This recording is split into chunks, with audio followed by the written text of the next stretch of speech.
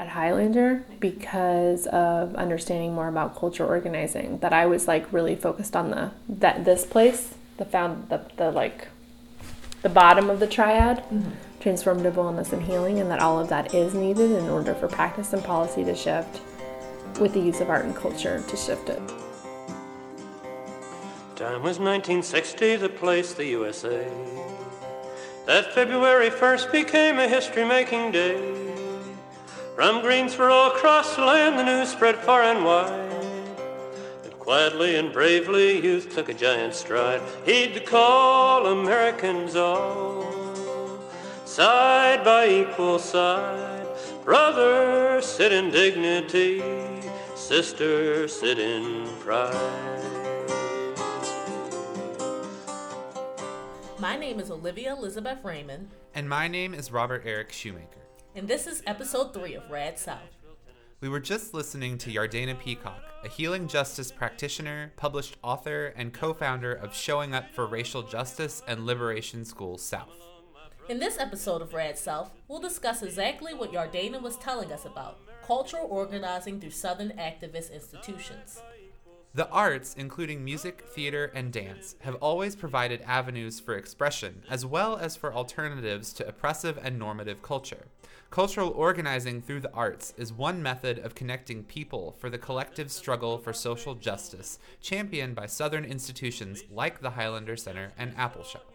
Born Zilphia Mae Johnson, Zilphia Horton was a classical musician and community organizer who married Miles Horton, the co-founder of Highlander. She used music to rally labor and civil rights activists, famously transforming an African-American hymn into We Shall Overcome, the iconic civil rights protest anthem.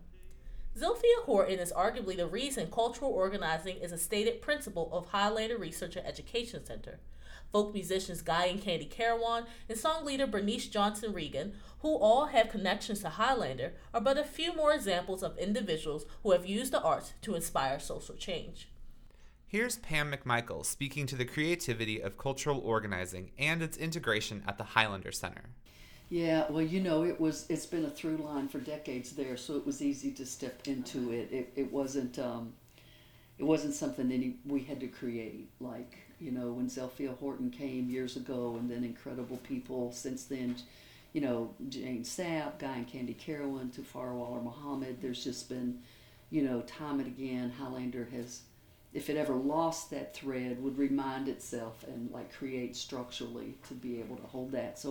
So it was both at Highlander in my years there. It was both a frame and an umbrella that was integrated into everything we did, and also a specific set of activities that, there would be cultural organizing retreats or gatherings or listening sessions, and I think that especially in the, when what you're organizing against is oppression that physically and psychically and spiritually and mentally hurts us, that cultural organizing is both a powerful organizing tool and a way for us to heal and connect and share and touch our humanity and our humor and our hope, which is so, I used to tell people, with this whole kind of concrete thunder focus about how many did this and how many did that and what legislation got passed because of it. It's like you can't really measure hope, courage, and inspiration, but you can't do this work without it.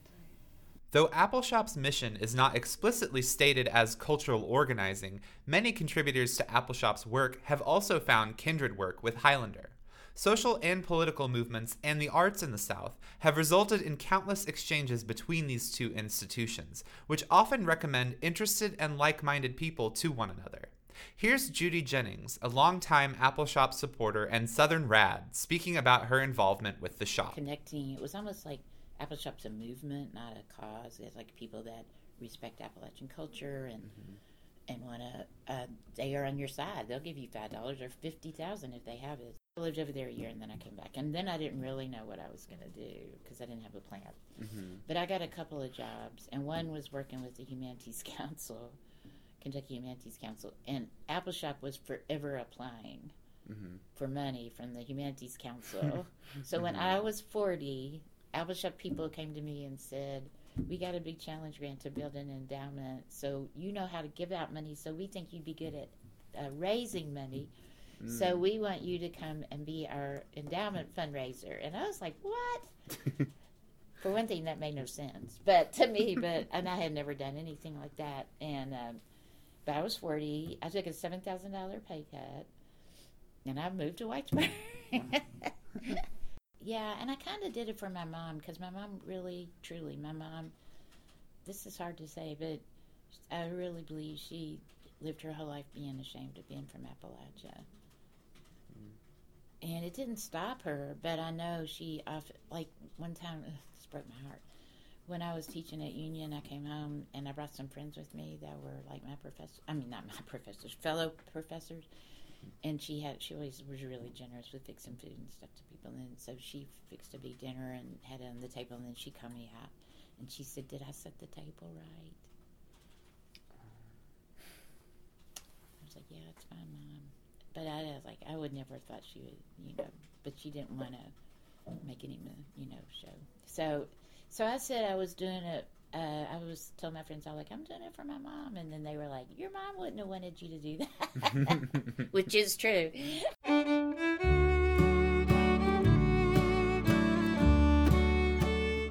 According to their website, Appalshop's commitment is to explore the culture and social concerns of Appalachia and rural America from the perspectives of those who have lived it. This mission has led countless documentarians, radio enthusiasts, theater people, and interdisciplinary artists to the shop since its founding in 1969. Here's filmmaker Mimi Pickering.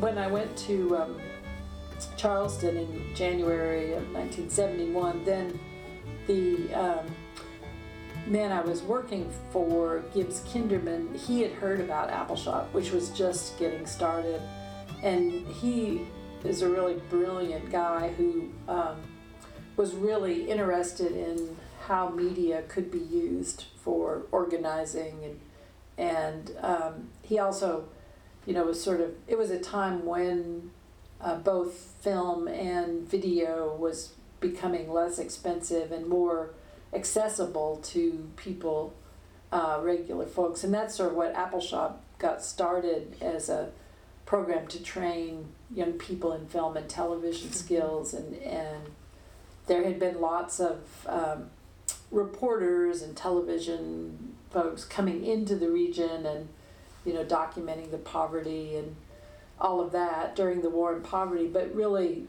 the people in the region had not had an opportunity to tell their own story, right, and to use the means of making media. Mm-hmm. So that's sort of how Appalshop started, and so Gibbs Kinderman was very intrigued by that idea and really wanted to explore, further how media could be used to tell these stories and address issues. So he and I went to Whitesburg and met with folks at Appalshop, and he decided to have Appalshop produce a film about a community in McDowell County, West Virginia, that had fought for better schools and better roads. Mm-hmm. It was kind of part of an education project that he was working on.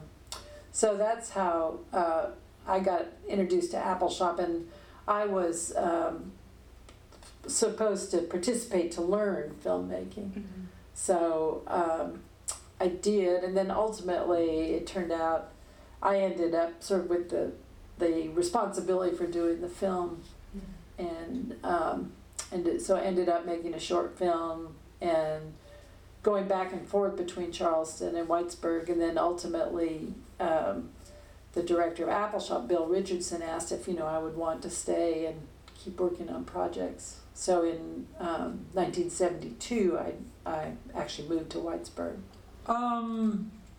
Well, I think it's using, the cultural assets of a people and a place, and a lot of it is giving voice to people and stories, and bringing people together around either their shared cultural assets or their diverse kind of cultures, and is really a way to build trust and community and ability for people to overcome differences and different perspectives and be able to move forward. We, like at Appalshop right now, we have a project called the Letcher County Culture Hub, where we brought a really disparate group of folks in just Letcher County together who have very different opinions, like of Trump and Right. This, that, and the other, but through talking about their own stories and their particular community and what the values and assets they had and what they needed, they really came to realize they shared a lot in common, and that by working together they could elevate everybody's communities. So I think that it is very hard to organize people by just saying, you've got to find ways to connect with people and to create trust and build from there. So these whole issues like, and we've just, because of showing the Ann Braden film, been talking about white supremacy and things like that, but you just can't walk into a community of white people in particular and say, let's talk about white supremacy. They're gonna be, what? No, I didn't sign up for this. But if you start telling stories and sharing stories, I think people can find they can relate to other people's experiences. They often can find something in their own that's similar, and that starts to build, a greater understanding and way to move into those really hard issues. That there's still a probably in general, I think a lot of people who work in organizing don't recognize cultural organizing or don't understand it. I don't think it is completely, accepted. I think we at Appalshop for most of our existence have really had to fight to get people to understand that the work that we do is movement building, is part of creating social change. So I think cultural organizing is still slightly fringe in terms of lots of organizing efforts. Appalachian identity is often misunderstood by those who are not from the region. Part of Appalshop's and Highlander's work has been to destigmatize Appalachian heritage and identity, and to counteract the oppression of this rural region from outside entrepreneurial forces which dive in to reap resources and funds from the land. Well, I think it is, it's a place, definitely, and it is pretty distinctive geography that, I actually I spent a lot of time in the Sierra Mountains in California, which are really different, but they're all mountains, but it's amazing how different something called a mountain can be. And Eastern Kentucky's mountains are really amazing and unique and incredible, and it's a beautiful place. It's also suffered some of the worst degradation by humans, like mountaintop removal mining is just unbelievable that we would do that.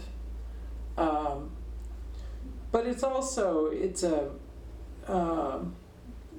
really deep and wide kind of culture and that's really admirable and strong and had lots of, wonderful qualities to it. People who were pretty self-sustaining. An area then when people did go into industrial work, they were, developed a really strong class consciousness about that. So it's a place, it's home to me basically now.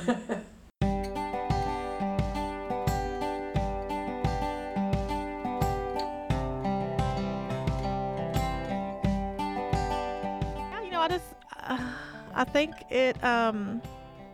I think there's just a common misconception that rural people have to leave the region to get to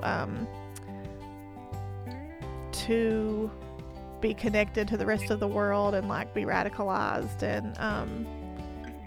and figure out how to move and change their communities. And that's just not true, and it hasn't been my experience. And I know a lot of people who have similar experiences because we have some of the most radical, most community-rooted, place-based centers in the world here in this region, and we're really lucky for that. And Highlander and Appalshop, go over 80 years of Highlander and 50 years of Appalshop, have the proof. The proof's in the pudding. That was Tanya Turner, development team member at Appalshop and cultural activist at Appalshop and Highlander. Both Tanya and Judy speak to the reclamation of Appalachian identity as a form of empowerment.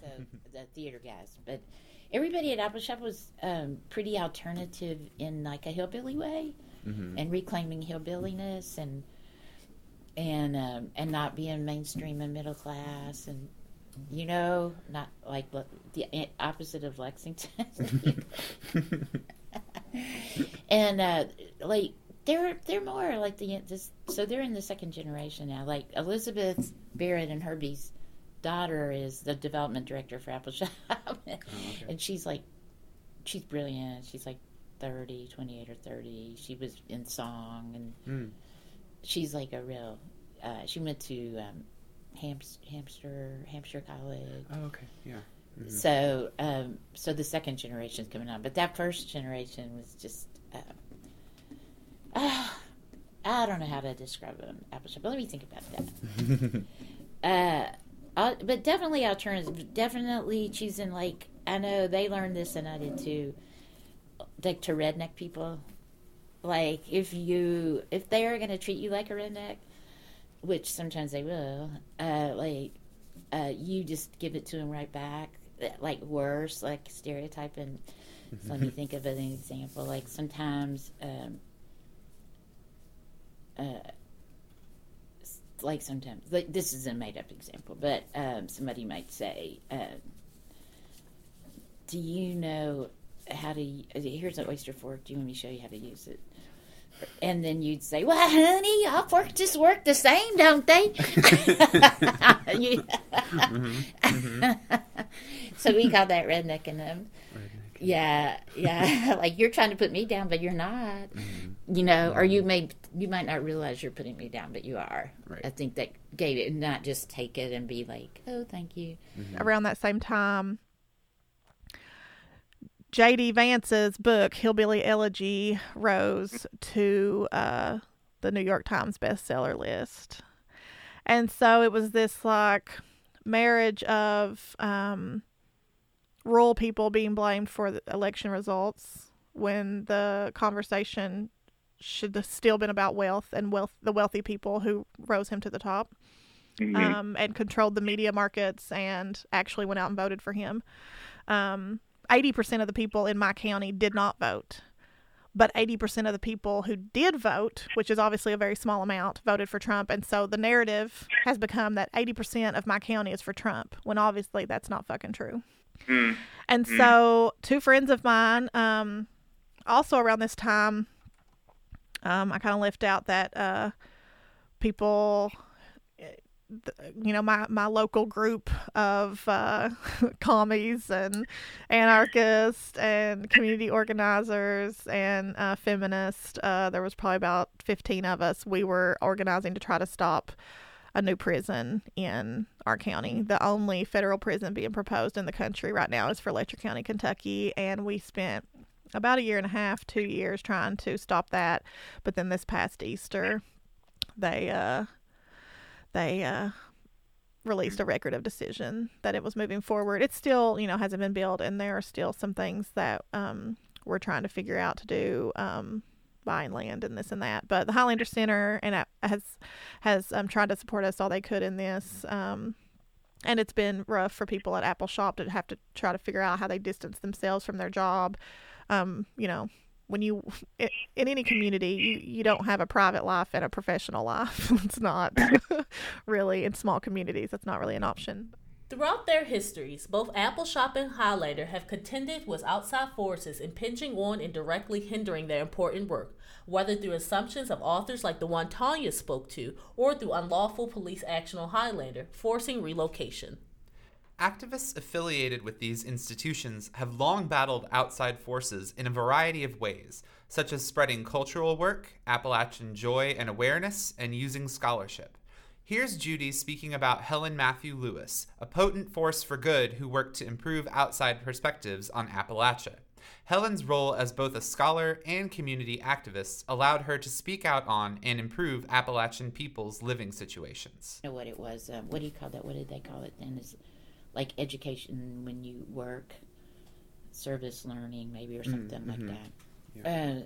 So it was an exciting time to be there in 1975 because they were like new people coming in and these new programs getting started. So I was able to work, and they were all young and just out, and so like I worked with the environmental program, and it was really great. We got the school bus, which was terrible, and we just drove all over, and he talked about how the geography had shaped like the coal industry and where there was coal and where there wasn't coal, and then we talked about some labor strikes and stuff, but it was hard to find out Appalachian history. Mm-hmm. So the guy that was in charge of Appalachian studies said, there's a woman over in Virginia that's really doing a lot with Appalachian studies, and you should get in touch with her, and her name is Helen Lewis. Mm-hmm. So I had heard of her, and then once you knew her, it was like everybody that did anything Appalachian studies knew her, and that anything that was good and in Appalachian studies, they would say, "Oh, I learned that from Helen Lewis." So I was like, "Wow, she must be really super cool." But Virginia just seemed like a long way away. I was going to do a humanities program about Appalachia, and you have to have experts. Kentucky Humanities program, you have to have an expert, somebody with PhD or something. And I wasn't. My PhD's in 18th century Britain, so I was like, I can't be the expert in Appalachian studies. So my friend at Union said, well, you should call Helen. So he gave me her number, and I called her, and I said, hey, my name's Judy Jennings. I've heard a lot about you. And then she chit-chatted, and she said she'd heard of me too, but I knew she hadn't. She asked all about my work, and she was like super, super engaged and everything, and as just right off the bat. And then I said, well, we're doing this humanities program. Can you come here? And she was like, I'd really like to do that, but I'm in the process of getting fired. And they already took my office and moved it to a broom closet, and I don't think I should leave campus right now. But she didn't say that till I talked to her for like 20 minutes. And I was like, really? And then she said, you call me back now, and maybe I can do it another time, And then I hung up and I told my friend, I was like, she's getting fired. And he's like, oh, this was the second time. Second time she'd been fired. Yeah, from a different school. Oh, wow. Yeah, so he's like, oh, we knew she might get back. Yeah, he wasn't surprised.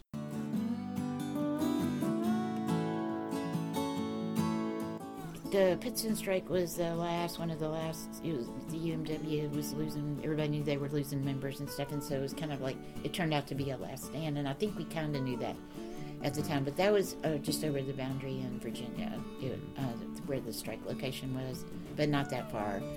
And so they had a solidarity camp there, and Bread and Puppets came down, and women were there cooking, and it was like, it was sort of like Occupy, but it was a strike support. So Helen was really involved in that, and I went down there with her on some of the actions, and it was civil disobedience. So it was bringing the labor union up with Martin Luther King and the civil disobedience on purpose, unconsciously. It's sort of like For People's Campaign. So one of my friends plays banjo for them, and she needed a ride to the strike. And she was going to do civil disobedience, but I couldn't do civil disobedience because I didn't have time to get arrested. But her and Helen got arrested together, so the same day. So they sat down in the road and blocked the scabs. Mm-hmm. And then, they had to drag him off. And so dragging off Helen at that time in the 60s, that got our cameras going, and she was the picture person. So I was there that day because I had given my friend a ride. I do.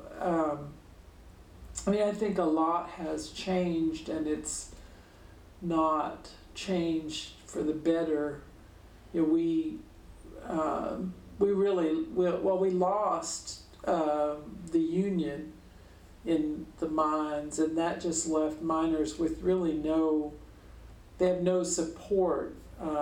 No one covering their back, really. And so I think that really caused them to identify more with the companies than they ever had in the past, so that what was good for the company was perceived as being good for them, which really led to this acceptance of the concept of the war on coal that that Obama and the Democrats were really trying to run them out of jobs and work and kill the coal industry. And they just didn't have any other narrative coming, that one that they could trust. So it has been, in the time I've lived in West Virginia and Eastern Kentucky, it's gone from where folks were registered as Democrats and voted Democratic, and there been a fair number of populist kind of Democratic politicians at times, to where we're overwhelmingly supportive of Trump and Bevin, I guess, and so that's really disheartening and discouraging, and makes Appalachia less lovable, I guess. But there are lots of reasons for why people feel that way, right. And they've really been abandoned by many feel by both political parties. Mm-hmm. And Trump wasn't. He was something else altogether. Yeah. But getting back to this Friends of Coal propaganda campaign, as I was going home for summers during college, I began hearing this rhetoric more and seeing these bumper stickers, and I was really becoming radicalized, learning about the actual history of coal companies, of the coal industry in Appalachia.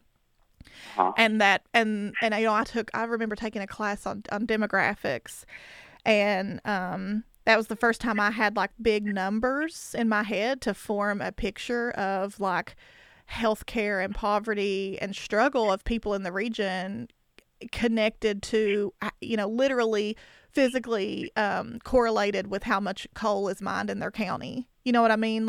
Your proximity to a coal mine has everything to do with your health and ability to make money and be happy. They thought that fighting the company was against their best interest. Mm-hmm. And so now, 15 years later, we are uncovering and learning more about this unbelievable surge in black lung in younger and younger miners, because they've been working in such poor working conditions because of this rhetoric about how important company loyalty is. Oh, and so those things are not separate, and I don't even think we we haven't even drawn out this timeline of how this happened. Some of my fondest childhood memories are being in my mama. It was called Dean's Truck Stop. My mama Dean ran it, and my mom worked there when I was really young, but not when I got older.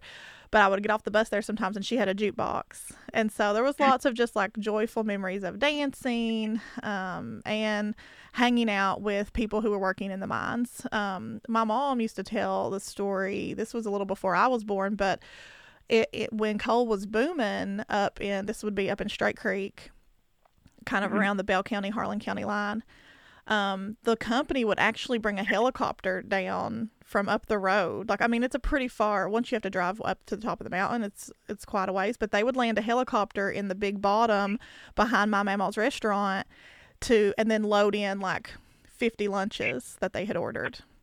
Wow. And so my mom would like pack these lunches out to this helicopter. And so that was a pretty wild, weird story. Like, those were the kind of weird stories I remember hearing about, like the big things that, surprised me and stuck with me about coal mining. But my mom's got all these stories about me sitting in miners' laps and trying to eat their food and shit. It's just weird. But I also had memories of Union battles where my uncle would talk about scab trucks coming to his restaurant, not the restaurant, but to the gas station, because they would have like wrenches stuck in their tires and just all kinds of shit that they had, like where the trucks had been attacked while they were trying to cross a picket line. This is a land we cherish, a land of liberty. How can Americans deny home equality? Our Constitution says you can, and Christians you should know. Jesus died that morning for all mankind to know. Heed the call, Americans all, side by equal side. As Tanya illustrates, perspective, openness, and storytelling are deeply intertwined. Through retelling stories and opening them up to multiple compassionate perspectives, movement workers have begun to change the narrative of Appalachian peoples. Empowerment rests on storytelling and on representation, which we will speak to in our next episode on the women of Highlander and Appalshop movement work. Students bound in jail still lift their heads and sing. We'll travel on to freedom like songbirds on the wing. Heed the call, Americans all, side by equal side. Brother, sit in dignity. Sister, sit in pride.